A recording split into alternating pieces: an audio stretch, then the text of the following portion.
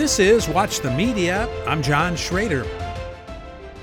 Always in any job, make sure that, you are courteous, that you are hardworking, and that you don't make anybody mad, because you never know where you're going to be or where that person's going to be. And if you make a good impression, you might get hired somewhere, wherever they go someday. And that's pretty much what happened to me.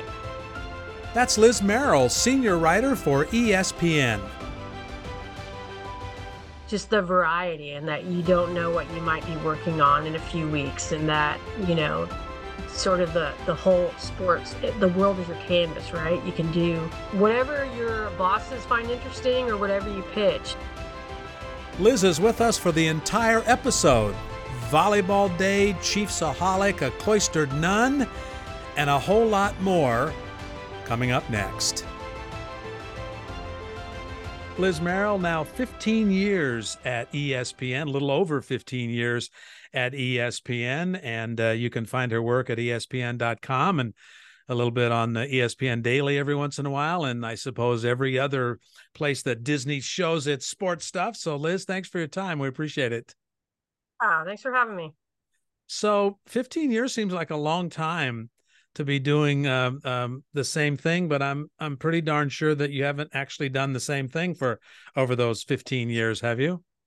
Yeah, that's the great thing. I don't do that. It's rare where you feel like you're doing the exact same thing. I mean, I covered a beat in Omaha and also for the Kansas City Star, and boy, the people who can be consistently do that. I think everything we do is hard work, but especially baseball beat writers. I've never been a baseball beat writer, but God, the grind that they sort of power through, going hours and hours before a game. They put in like 12, 15-hour days for 162 days. And then the stuff in between, it's hard. And so, yeah, it's really hardly ever the same. I'm kind of lucky in that they let me sort of cover a lot of different sports. I mean, NFL and football was kind of where I was my background when I came to ESPN. But man, I've been able to do a lot of cool things. I got to do an Iditarod story in Alaska last year, which was pretty fun, and didn't know that not every road is paved, and they don't have paved roads all the way through. They go around in snowmobiles, and sometimes they don't even treat the roads, and you're driving on 3 inches of ice. So yeah, just a lot of, one of my first years there, I got to go to Beijing for the Olympics. So it's, and kind of get to doing some college basketball stuff out in the East Coast this week, hopefully. I say hopefully because you never know what you're going to be able to. Yeah. But yeah, either way, yeah. So it's been a lot of fun, and just working with a lot of great people and great editors and bosses and fellow writers. It's awesome.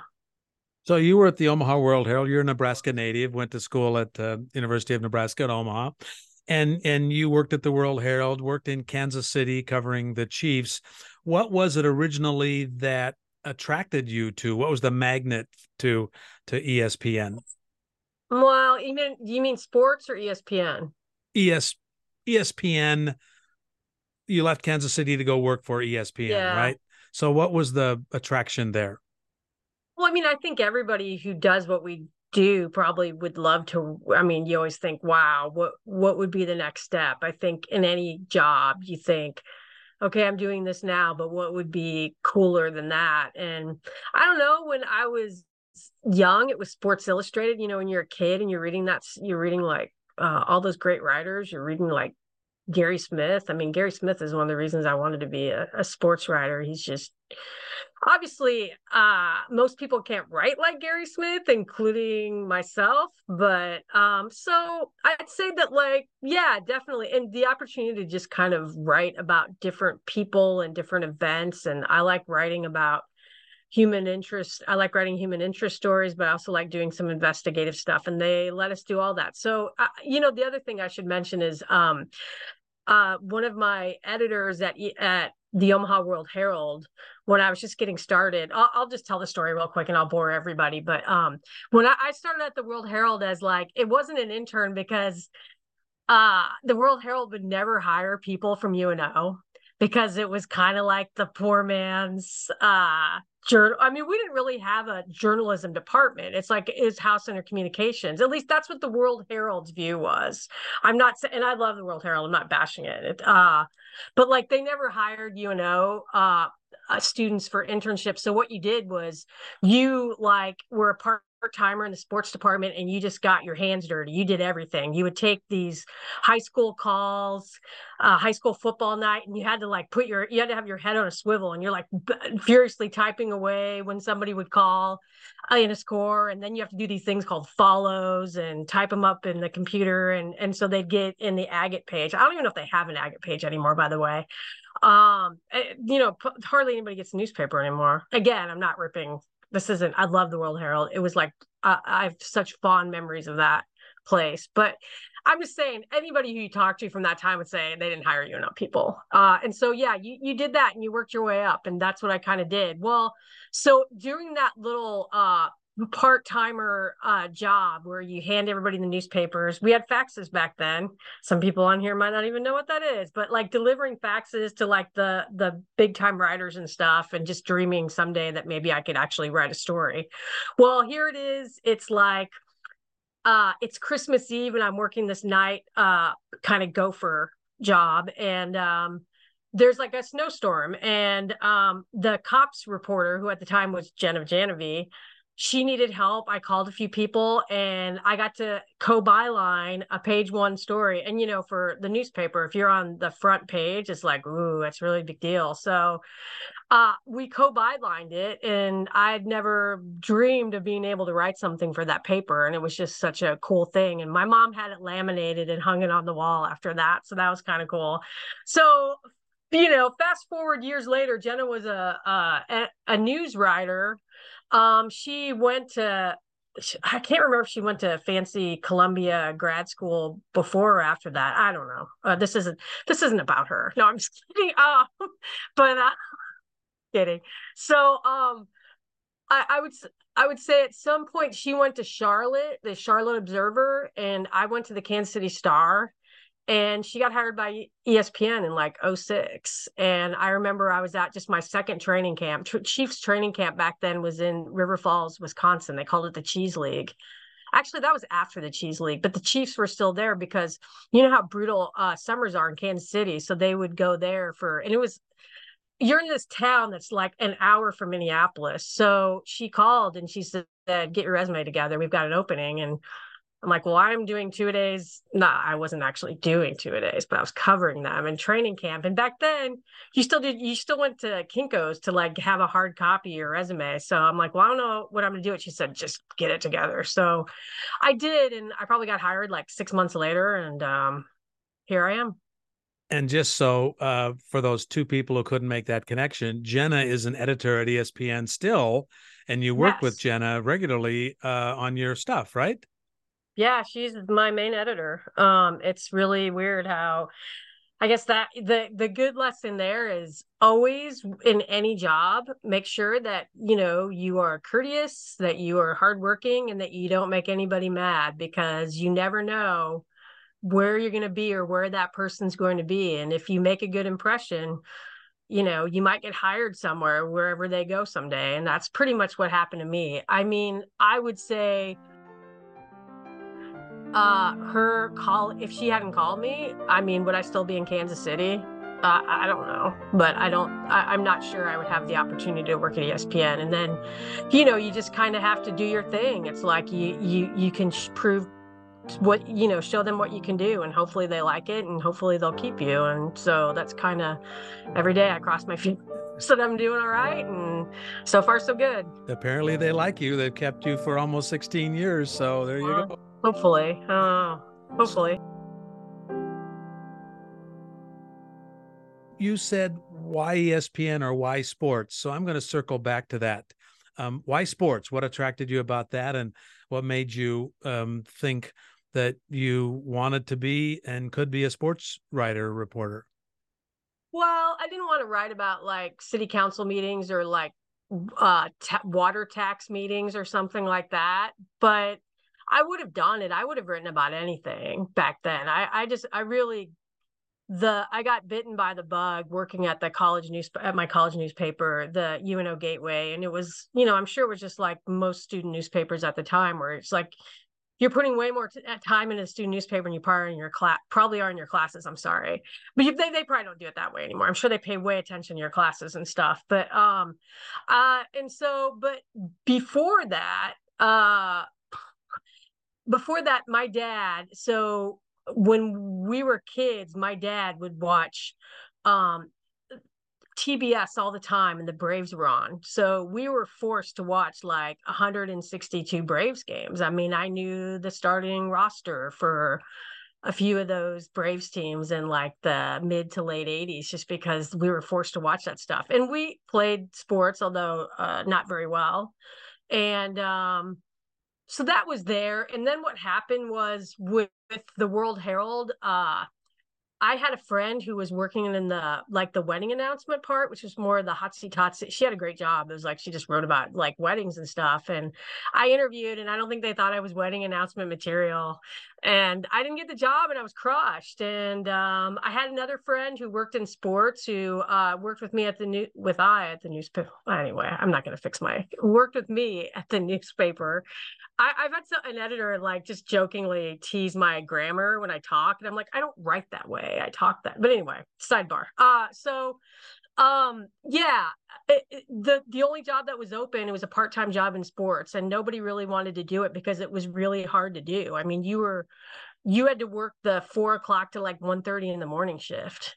It was something you really had to love to do, but it was very rewarding. Those are some of the best days, when we started, and the newspaper business was still kind of a robust entity. I had so much fun, and that was like, that time just basically shaped me. And as far as my work ethic, I mean, I'd say the college newspaper did too, but just what you want, and when you want it, it's just like you just pour everything into it. And I think that's so that's how. And then so I just went from there for sports. I actually, though, when I was getting out of college, I had a job interview for the Fargo Forum to be their entertainment writer. And they flew me up there. I had worked that till like 4 to 1:30 shift the night before, and my flight was leaving at like, I had to be at the airport at like 5 a.m. or something like that. So I got like no sleep. And it sounded like a really cool job. But I kind of like fell asleep in a car during as they were shuttling me to like lunch somewhere and showing me all the water towers in Fargo. I like temporarily fell asleep, so I knew that was probably going to work against me. But you know who they ended up hiring anyway? I probably wouldn't have gotten it anyway. They hired Chuck Cloisterman, who went to Spin Magazine after that. So yeah, that was a pretty heavy. That was a heavy hitter. I probably would have. I used that as an excuse. I probably wouldn't have got it anyway. But okay, I've got to ask you. Yeah. The first thing I think of entertainment is not Fargo, North Dakota. So as an Well, entertainment writer for the Fargo Forum newspaper, right? okay, think of it this way. Yes, but think of it this way. Think it's like mid 90s newspaper, and they've got this writer, and this guy, it sounded like kind of a cool job because, okay, it sounded like a cool job if you're just out of school and you're freaking out because you don't know what you're going to do with your life and you don't have a job, which was pretty much my state. Well, here's the other thing that I didn't mention. So right before I left on this job interview, they're like, oh, we're going to offer you a job, because they didn't want me to leave. So they offered me a job at the World Herald, a full-time job. And it was for more money than what Fargo could pay me. So I think when I told them that, they're like, yeah, we can't do that. And obviously we all worked out for the best. Chuck is amazing, and he was obviously the better hire. But again, rejections, you get rejections, right? These are all good lessons. You get rejections, you pivot. There's always I talk to people about this. The one step you make, and it points you in this direction, right? And maybe if you hadn't made that step, where would you be right now? Trajectories are sort of like shaped that way. And so anyway, but yeah, that was the backstory there. So nights, weekends, and holidays are the three big words in sports, and always have been. And honestly, it's some of the things that chase people away from sports. When did you come to terms with that? Or maybe you haven't, like Well, everybody, you deal with it, but that's where it is. And the better you get in this business, the more nights, weekends, and holidays you spend away, right? yeah, I would say that like sacrifices were definitely made in my personal life from that time from Omaha to Kansas City for sure. Are you good? Okay. Well, okay. I would say sacrifices were definitely made from that time, especially when I was covering the Nebraska football team. I mean, I started covering them when they were good before I started covering them, and everybody says it was my fault, basically.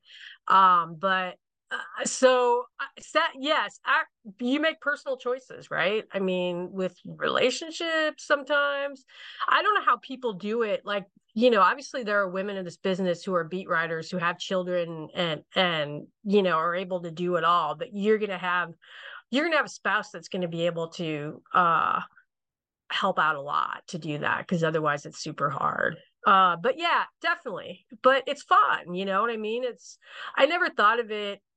Yeah, there were times I wish I could have done other things, but like I never thought of it as a sacrifice just because I love doing it so much. What I do now, yeah, there are some weekends involved, but since I do a lot of like bigger picture feature takeout kind of stuff, or else we do like a deep dive investigative story, there's not as when you're not covering team, there's not as much weekend stuff. But I still, yeah, like 4th of July, I had to leave to go and do a Jared Goff interview. Not had to. I was really glad I was going to get access with him because I had to be in California for him the next day. So stuff like that, yeah.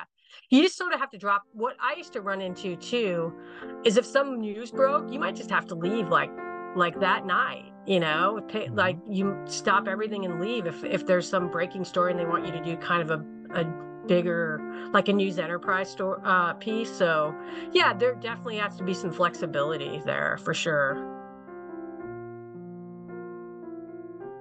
Some of the things that have driven Liz, women out of the business includes misogyny and kinds of treatment that women have had to deal with. And I don't want to get personal, but have you had to deal with this kinds of stuff? And how do you do it? How do you deflect it? um Definitely earlier in my career, for sure. um Absolutely earlier in my career, but now not at all, really. I would say I'm super lucky. I think, when I was starting, like I said, like, in the mid 90s, I mean, I remember covering high school wrestling, state wrestling.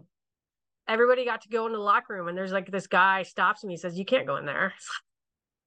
We all have to do a job, stuff like that. Sure. I mean, coaches, you don't think you should be covering a football team. I mean, absolutely. There was a couple of instances like that because but things have gotten, look, I don't want to say, oh, things are great now, because I'm not in the same place as a lot of different people. I'm not out there holding up a microphone every day in a clubhouse, or I'm not doing that stuff. So when I say I think things are better, my experience might be completely different than others, but I would say that yes, there was. But then I think, you know what, even during that time there were women before me who had to deal with way worse things, Mm-hmm. that kind of had to pave that way. So yeah, I'm sure it's still an issue, but it's something that you know I can't say that I experience with any great Mm-hmm. frequency right now. As long as I brought up women and sports, and I'm going to ask you about Volleyball Day in Nebraska in just a minute because you were on top of that as well. And is this a great time for women's sports? Is it a great time for women in sports? Absolutely. I mean, I can't think of a better recruiting tool that Nebraska just did for any high school athlete in any sport right now. If like I that thing just like lit up the internet. It lit up social media. And I don't know. You know what? I think about, so I covered women's sports like around that time, around not in the late 90s when I started out the World Herald covering like Iowa high school sports. So, it's the Nebraska paper. That kind of shows you how low on the lower rung I was at, but it was still great. It was fun. I met a lot of great people. Okay. So, but I just remember covering women's events, not volleyball, but I'm not going to say there's another sport that I covered where, they had ticket giveaways. And sometimes you wonder how like those attendance counts, you're sort of looking around and thinking, okay, was that really like 6,000 people? Now it's completely different, but I would say also with Nebraska, if you win, I don't care what the sport is, you're going to like draw a lot of people. But with volleyball, with what they did, I saw something last week about how it costs like 1.5 million. Did you see there was something like that? That's what Trev said. I'm sure I don't think that was counting the ticket revenue, but even if they had to shell out 1.5 million, it was worth every penny for them because I don't think anyone's ever seen anything like that. A football stadium packed with people watching a volleyball team. Volleyball is a sport that I think is getting a lot more eyeballs now. It's getting a lot more TV exposure. I think that and softball are two sports that are doing really well and are attracting more and more interest. I mean, so my brother-in-law, I sort of see him as one of these old school people. He loves softball because it's like baseball on steroids, right? It's like it's faster. It's like if you have a good pitcher, if you have a great pitcher, you're halfway there, and you can hit home runs. I like obviously the dimensions are different because of different things, but I'm just saying all of these sports are doing so much better, and there's such a demand for it. I mean, look at the numbers ESPN did for the Final Four, for the women's Final Four. It was crazy, and I just think it's going to continue. I know Trev gave me some quote when I talked to him about how he thinks there's a lot of untapped potential there as far as investing in their women's athletic programs. And that I think that in sports, that's your growth potential right now. That's where you're going to see so much more, so many more newer fans. The thing with basketball, I always heard the same thing. It's like, I can't watch women's basketball because they can't dunk. And, it's a sport in which, like men are, the superior athletes. But I think a lot of people have changed their tune on that, because you see these dynamic athletes and they might play a different, they might play a different brand of basketball, but it's still pretty exciting to watch. I mean, I remember when people didn't know how long the WNBA would last. And, that was it's like 25 years ago. Getting stronger too now. Yeah, but I just say that is like a postcard for any female girl athlete in any state right now. If a school is going to put that kind of commitment to something like that, I want to go there. But not only that, there's a lot of other coaches of other teams that are saying we should do that. Like Oklahoma softball wants to do that. So you were on top of the volleyball story before that. In fact, I think it was the morning of. What is going on in Lincoln, Nebraska tonight, and why is it so significant? The Nebraska Cornhuskers quite possibly could set a record. They're going to their football stadium. They are putting a stage on the football field, and they're playing a volleyball match. They're playing the University of Nebraska at Omaha tonight at Memorial Stadium, and more than 91,000 fans are expected. It would also break, I believe, a stadium record for the football team.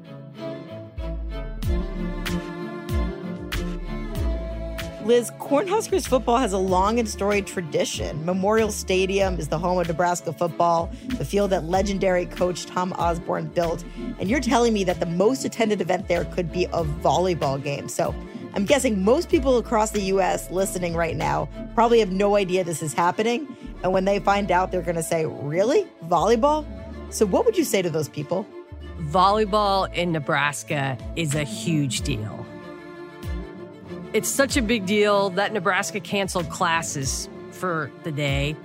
And they even gave the okay to sell beer at the event. And they don't even sell beer at football games, which would probably generate a ton of money. You were on ESPN Daily podcast talking about it. You had written about it. What's the process of that, of doing the ESPN Daily, and how do you all work that out when you're a reporter and you're doing it after you've written it, but you have all of your stuff assembled, and a half an hour podcast probably takes a few hours to produce. But so tell us a little bit how that works out.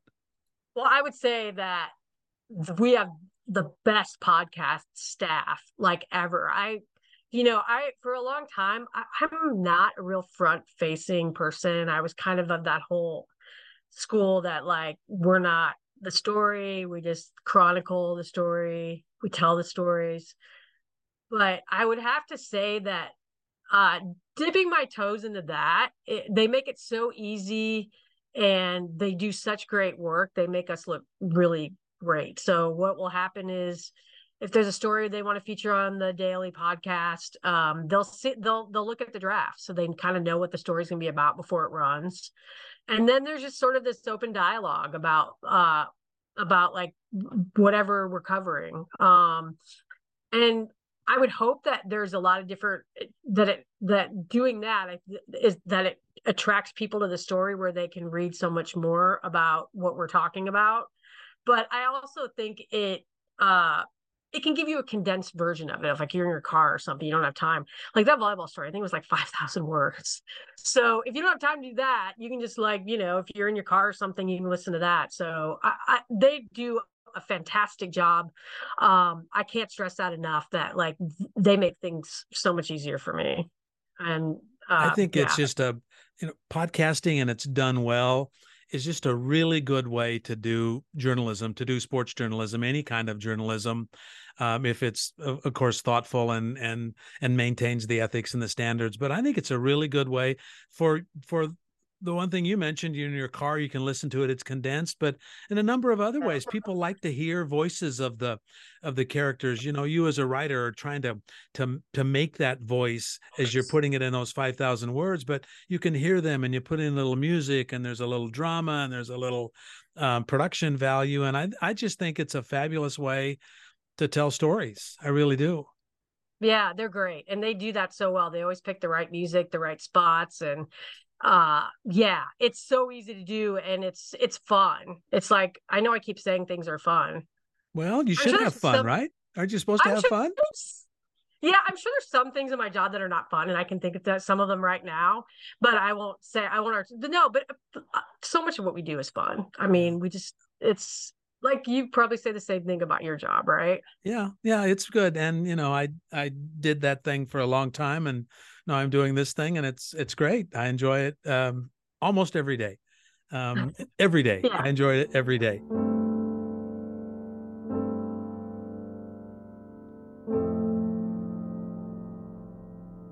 One of the characters you introduced us to, I guess it's been in the last year or so, was the bank robbing Kansas City Chiefs fan.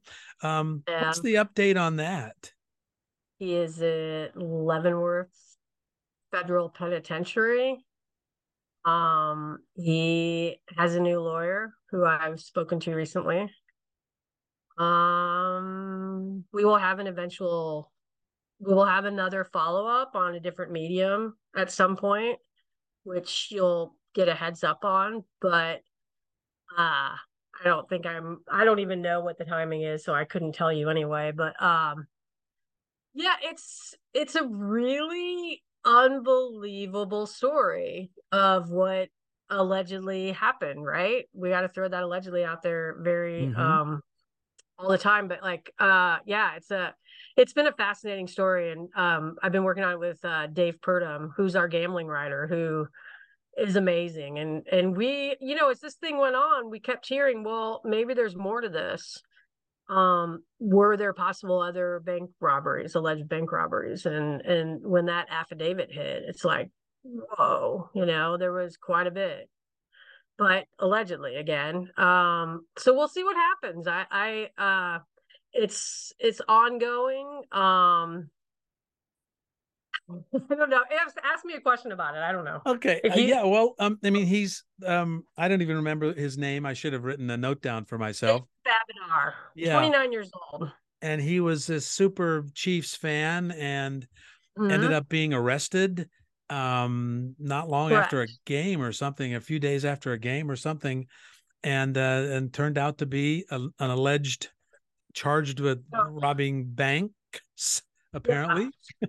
So he's a prolific tweeter, really prolific on social media, had a lot of followers, engaged with the fans, known as Chiefsaholic, just this rabid Kansas City Chiefs fan, dressed up in a wolf suit at games and would take mug for photos with kids at tailgates.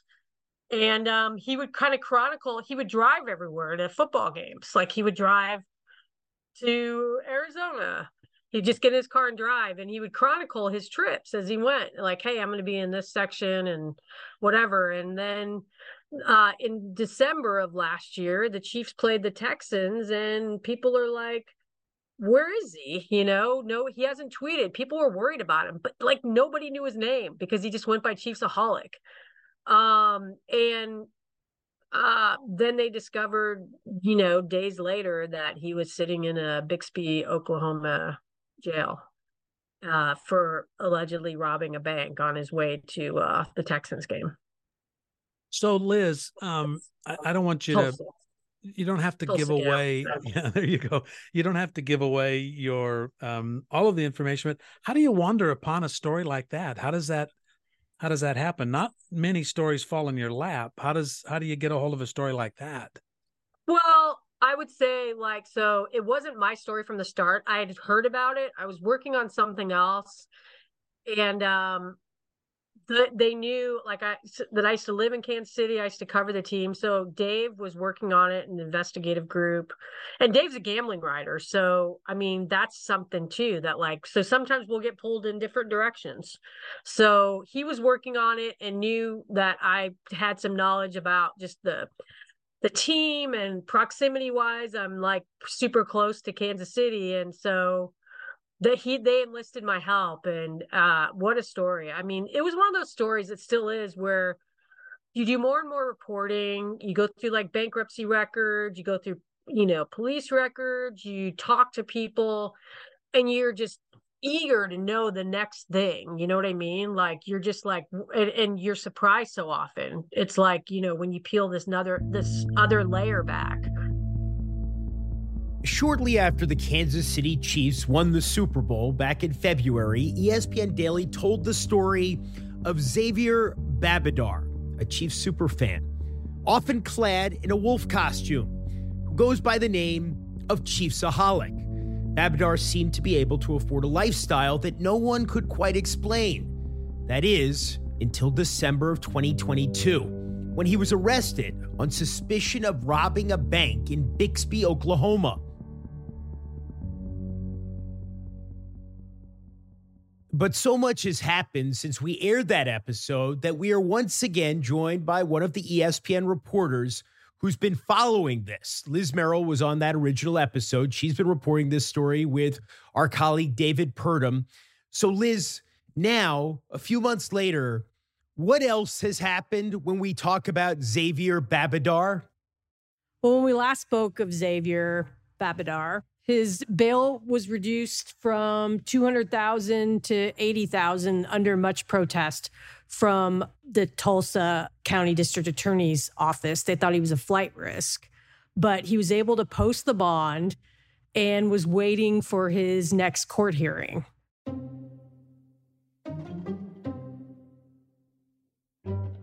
In late March, on a Saturday night, the suspected flight risk cut off his ankle monitor, threw it in the woods, and skipped town.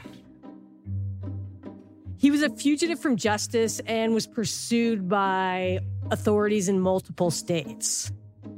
But last Friday, he was finally arrested in Sacramento. And when he was, once again, we would learn that this was only the tip of the iceberg. Since his arrest Friday, the man known to fans as Chiefsaholic is now charged with bank robbery and money laundering. Prosecutors say he traveled throughout the Midwest, targeting banks in Oklahoma, Nebraska, Iowa, Tennessee, and Minnesota. He's accused of laundering the money through casinos, redeeming more than $1 million in chips. It all came to an end Friday when Xavier was arrested in California. He'll have his day in court. And, he's in let's just say from what we've gathered, being in a federal prison is quite different than being in a prison in Oklahoma or being in jail in Oklahoma. I think he's facing some very serious charges, and he'll have his day in court, and we'll see what happens. He won't go to court until next year. Yeah. And you've talked with him. Well, I emailed him when he was in jail in Oklahoma, is what it was. Mm-hmm. But no, I have not actually been able to talk to him, and you can't bring cameras or any recording devices into federal prison. So no. So you have to have a perfect memory if you talk to somebody in federal prison, I guess, huh? Yeah, I haven't been able to master that yet, but yeah, for sure. I haven't either. I went to his bond hearing, and it's super. I mean, it's amazing how many things you can have access when you have, when you're given the time to really focus on a story. Like I went to his bond hearing and heard so many things about how, just about what happened that day. He was arrested by 6 officers. I think it was 6, including the chief of police in Bixby. So when you think about this, Bixby is not a huge town. He is accused of robbing these banks and all these different places. And the police in Bixby, Oklahoma are the ones who brought him down. Allegedly brought him down. But yeah, it's a fascinating story, and the people involved in it are fascinating. But just even the bond hearing, there was some stuff that was talked about how the stuff that was in his car and how there were some bank receipts for these huge amounts of money. And it's a really interesting story. Wow. For sure.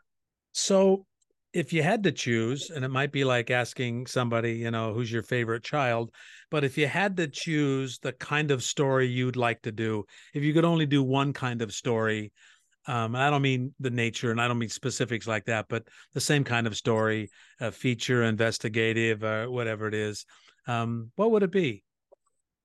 There's no way I could choose. No? That's what's so great about this job is you don't really know.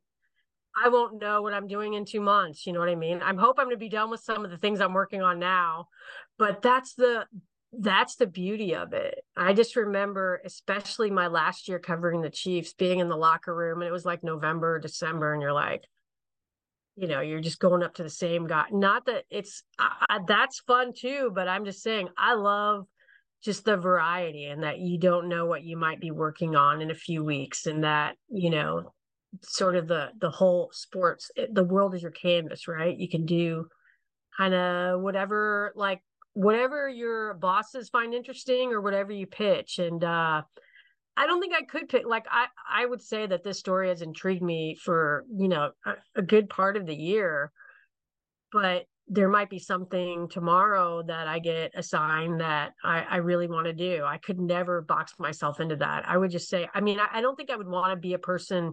I'll say one thing I probably wouldn't want to do. I probably wouldn't want to be a person who wrote game stories every day, just because I don't think people read those anymore. I just think with technology, we look at things way differently. And in some ways, that's a good thing. You can get the score, obviously, anywhere with your phone, but we just have to keep challenging ourselves to tell the stories that draw people in and tell the other stories from sporting events or whatever happens outside off the field. So is it a combination of you getting assigned stories and pitching stories? Is it a little bit of both? Yeah, for sure. I would often say that my editors have better ideas than I do, though. So I don't know. I would say that a lot of them are somebody saying, hey, you want to do this? But, one of my old editors, Jay Lovinger, used to say, the best stories you're going to do are the ones that you pitch because you're invested in it and you have this curiosity about it, which I totally believe that. But I will also say, but I will also say that a lot of the best stories that I've ever done have not been my story ideas. And that's okay.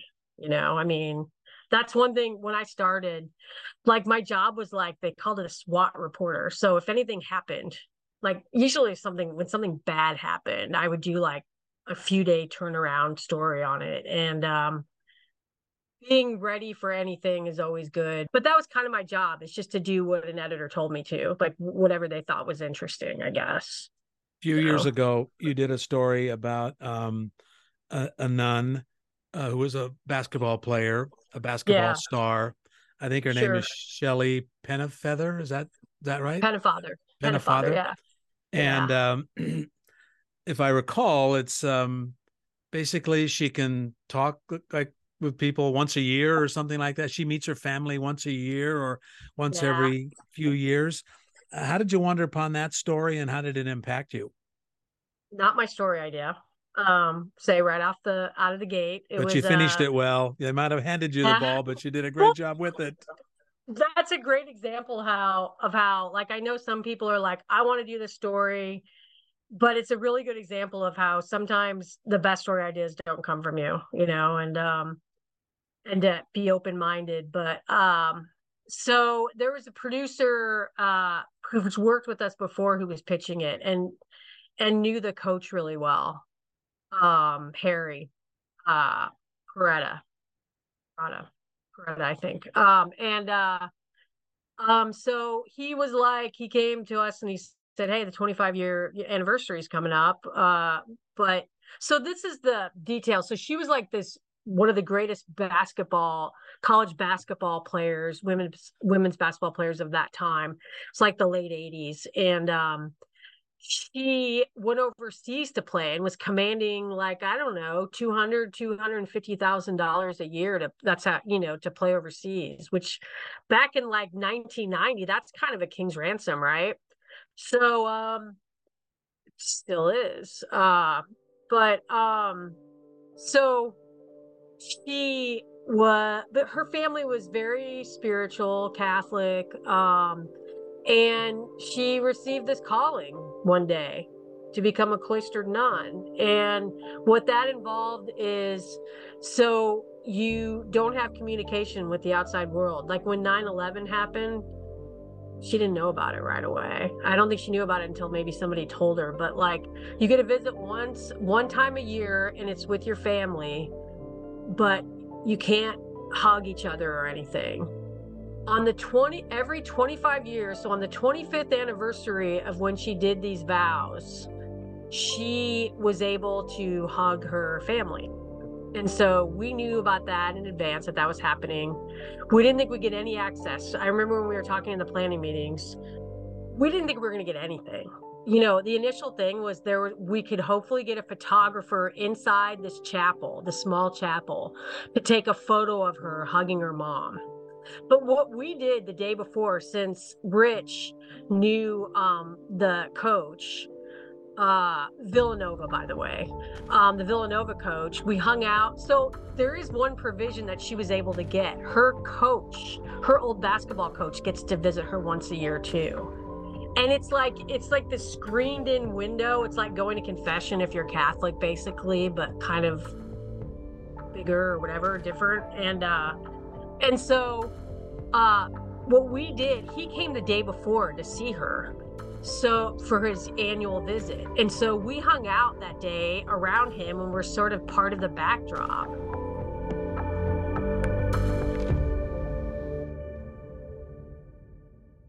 Kind of angling our way to get into getting more and more access.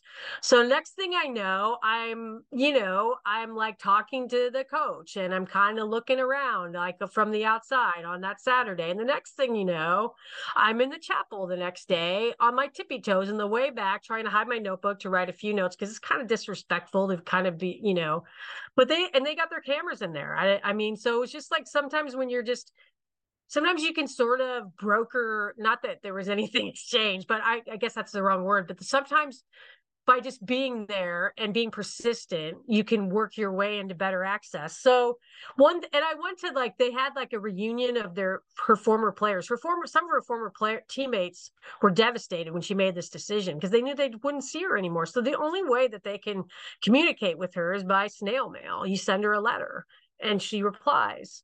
But I went to it was a reunion of the basketball team the night before, and it was like very, very cool people. I was just like taken aback at how nice and just thoughtful these guys were. But they actually were able to meet her in a room, like not touching her though. But some of them were there. Well, anyway, the night before they were telling me she had this boyfriend, but they didn't know who he was. And I talked to some other people and they wouldn't tell me who the boyfriend was, but this guy wanted to have kids with her, I guess. And I was like, I gotta find this guy, but like nobody remembered who he was. So it was like raining that day, and I was like standing outside, but I went under an awning and just kind of hanging around, and I heard this priest talking, kind of joking around with some people, and I just started some idle chit chat with him, and he's the boyfriend. He became a priest. And so I remember I said, well, can I interview? Can I turn on my recorder and talk to you? And he's like, I've never talked to anyone about this, but you start talking to people and sometimes you gain people's trust. And he told me all the stuff. I probably called him 5 times.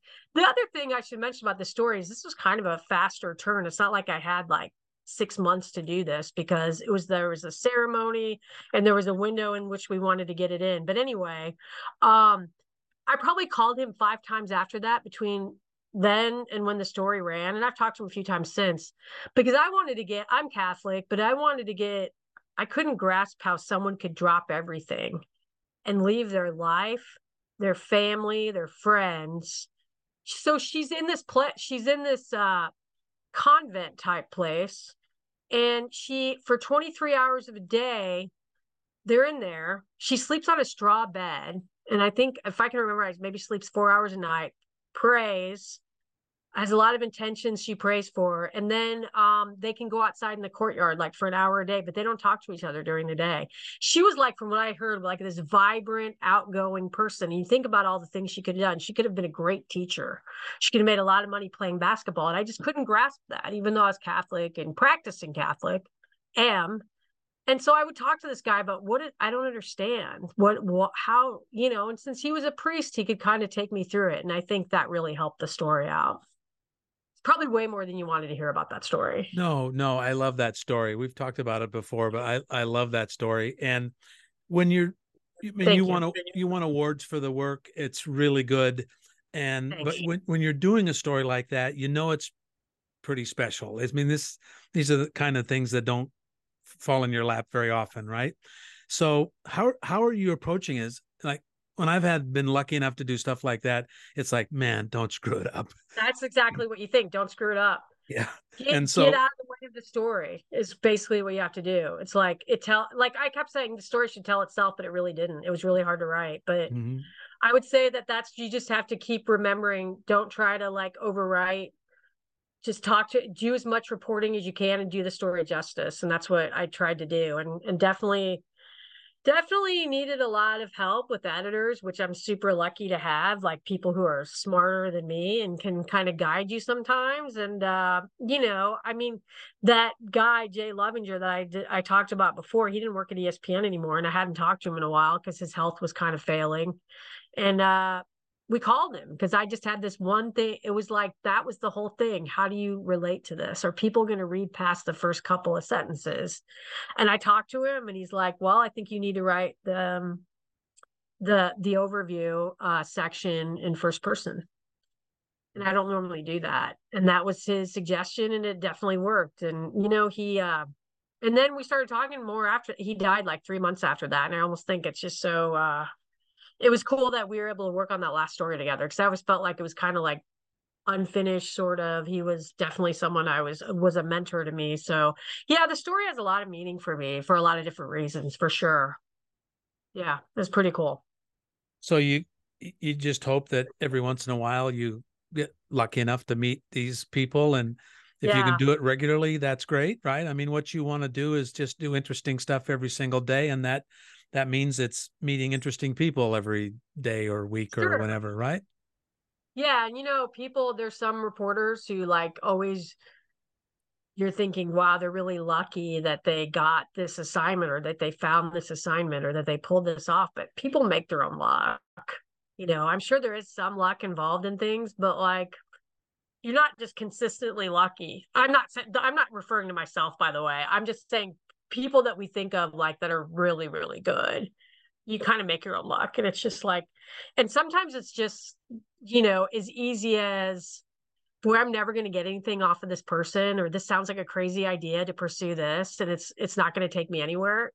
And then it does, and sometimes especially if you feel like you're stuck in quicksand on a story, all it takes is sometimes one door to open, and a bunch of others do. We were trying to do a Parkland story after the school shooting in 2018, that claimed the lives of 17 people and injured another 17. And I remember nobody wanted to talk, and rightfully so. And there's a delicate balance there about how you want to approach this. You don't want to my big thing is I never want to make anything worse for anyone.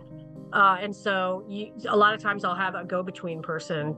Hey, will this person ever, is this person anywhere near close to talking? And we wanted to do it because it really deeply affected the athletic department at Parkland, at Stoneman Douglas. And so I eventually sort of started talking to the girls basketball coach who, had a couple of interviews with her, who eventually was able to let, the wife of the athletic director who was killed, said that, hey, she's someone I think that, you can trust. And then, which also I talked to, there was it was sort of this cascading effect. It's like sometimes you just need one person to trust you to sort of open the doors for others.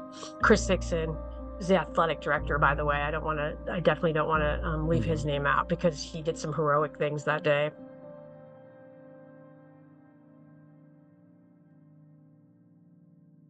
I think all great writers are great readers.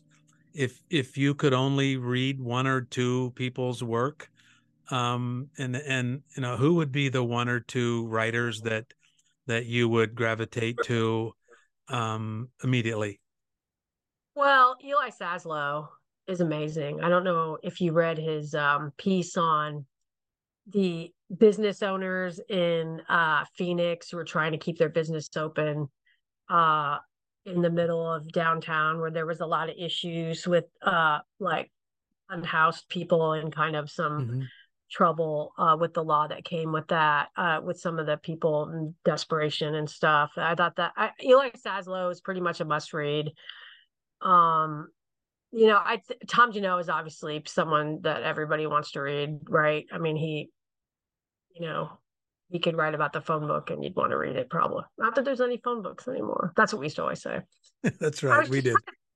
I was trying to think of somebody that like non-traditional, you know what I mean? Because like you definitely say Janot, and you're like, well, of course. I mean, obviously, when I used to always read Gary Smith, but I think Dave Fleming is really good. He used to write for the magazine, but like sometimes when I'm stuck and I can't write a lead or something, I'll just read some stuff that like some other people that are really good. And sometimes it inspires me. And Dave's one of those people. I know I'm missing somebody obvious, and I'm going to be really upset with myself, but there's so many good writers. I mean, so many people that you think, wow, I wish I did that, or I wish I wrote something like that. And it's really, I work with a lot of them, it's like Ray Thompson, obviously you don't really need to say anything else because he's part of that list. Yeah, it's pretty sometimes intimidating how good, how much good writing is out there. When you don't read sports, what do you read? You mean like books or? Yeah, books, magazines, whatever. Yeah. I don't know. I mean, I read the Times and the Post all the time. I read a decent bit about politics, although I'm not political at all, just because I find it fascinating this time that we are in right now. Gene Weingarten, I from the Post, he's an amazing writer. I think he retired, but yeah, I don't know. I read a lot of I was telling one of my colleagues, his son just got hired at People magazine, and I was just all fangirl about that because I remember I just thought it would be so cool to write for People magazine. And so I read that too. I still read stuff like that. I think that stuff's really interesting. Well, of course you read People. You went and did a job interview with the Fargo Forum as an entertainment writer. So there you go. Yeah. Well, that was just looking for a job. Yeah. I probably was a lot hipper back then, though, and I knew a lot of the music and everything. Can you imagine me applying for that now? Ugh. I don't know. They certainly wouldn't hire me to do anything like that. I'll tell you that. Yeah, so. you have to be cool. You have to be really cool. I remember one of the questions for the interview, and again, I'm going on like a half hour of sleep that day, was if you're on death row and you had one last meal, what would you get your one last meal? What would it be? I'm just thinking they're going to ask stuff like, hey, how would you approach this story? Or what are, ethically, if you had A, B, or C happen to you, but it's like, yeah, what would be your last meal? And believe me, I love food, but I just completely blanked. And this guy, I remember them telling me one of the guys had this elaborate, like down to the condiments and everything. And yeah, but it all worked out. Yeah, no, it seems to have worked out. So, hey, Liz, thanks very much for your time. I appreciate it. I enjoy chatting with you. It's fun to talk about this and the business and what you're doing. And so, but you can't tell us right now what exciting story you're working on. I mean, there's a couple of them. I don't know. I mean, I would just say we are doing some more reporting on the Chiefsaholic story. I mean, that's obvious. I don't know. I mean, I always feel weird about doing that just because, like, I don't know. I'm being even cagey on. That's just our. That's our thing. Okay. It's okay. No. Okay, I'm doing something maybe in the basketball realm, and I'm doing something in the football realm. I just, the thing also that happens sometimes, like an assignment that you get might get blown to bits because of whatever reason, and I'm kind of in the process of that right now, where I might be doing something and I might not be doing something. So I don't want to say, oh, then it never pans out. But yeah, there's like an investigative piece I've been working on that I'm hoping to finally finish. Some of the stuff that, like, we can work on stuff sometimes like for a long time. Yeah. And so I don't know. Yeah, it's kind of just a this and that. I would say this and that. You know what I was thinking, and again, I know we got to run here, is that David Gran wrote the story about the Killers of the Flower Moon, and he wrote years ago in New Yorker about The Old Man and the Gun, and it turned into a movie, and the Killers of the Flower Moon is a movie. As I'm reading about the Chiefsaholic guy, I'm thinking, God, maybe these guys will be lucky enough to get a movie deal out of this crazy story. So, well, I will tell you this. There are a lot of entities that approached us, and I can also tell you that there are a lot of entities that are currently working on this. I mean, this is like I've had people from like other countries reach out, and we like to keep our stuff in house. But like, I don't know. The only thing I know is I know that there are like several entities that you would know of that are probably also working on this thing too. It is just because it is such a different story for sure. Liz Merrill, senior writer for ESPN. She's working on that Chiefsaholic story and, as you heard, some other stuff as well. We'd like to thank Liz for spending so much time with us. You can find her work at ESPN.com and other places, including ESPN Daily Podcast. And we'd like to thank them for letting us use some of their work to help us show the kinds of contributions Liz makes to the business.